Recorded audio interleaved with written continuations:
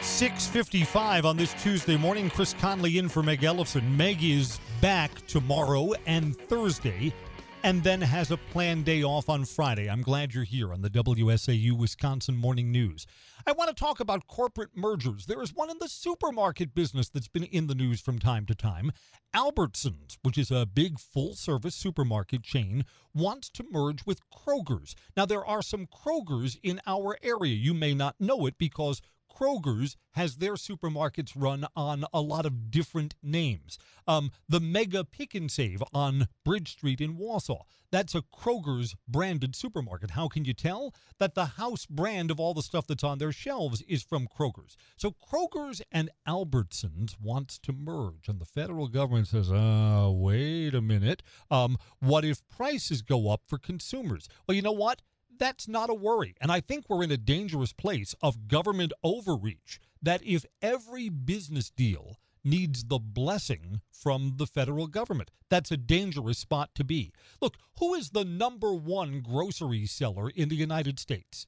It is not Kroger's, and it's not Albertsons. Those are full-service, unionized grocery stores. Their prices are more expensive than the number one grocery seller in the country. What's number one? Walmart.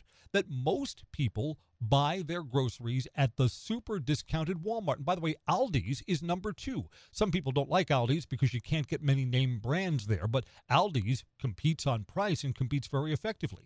So if you are an Albertsons or a Kroger's, you're not the low price on almost anything. And the federal government says, well, if they merge, what if the two full-service grocery stores in town are a Kroger's and an Albertsons? Well, then there'd be one fewer, and then prices might go up. That's the wrong way of looking at mergers.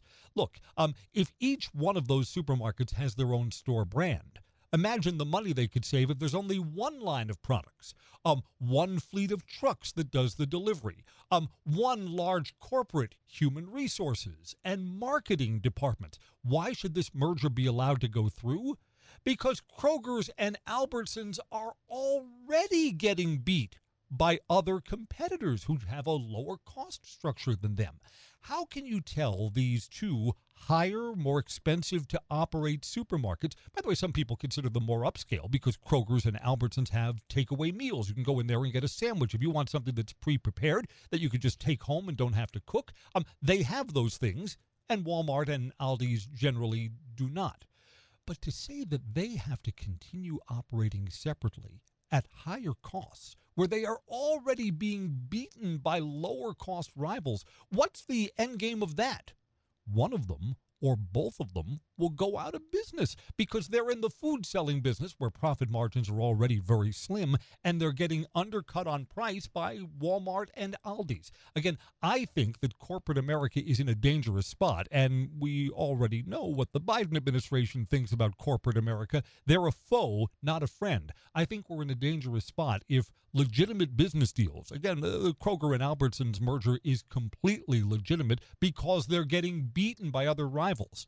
For the federal government to say, no, you need our blessing and you don't have it, puts them both in a dangerous spot.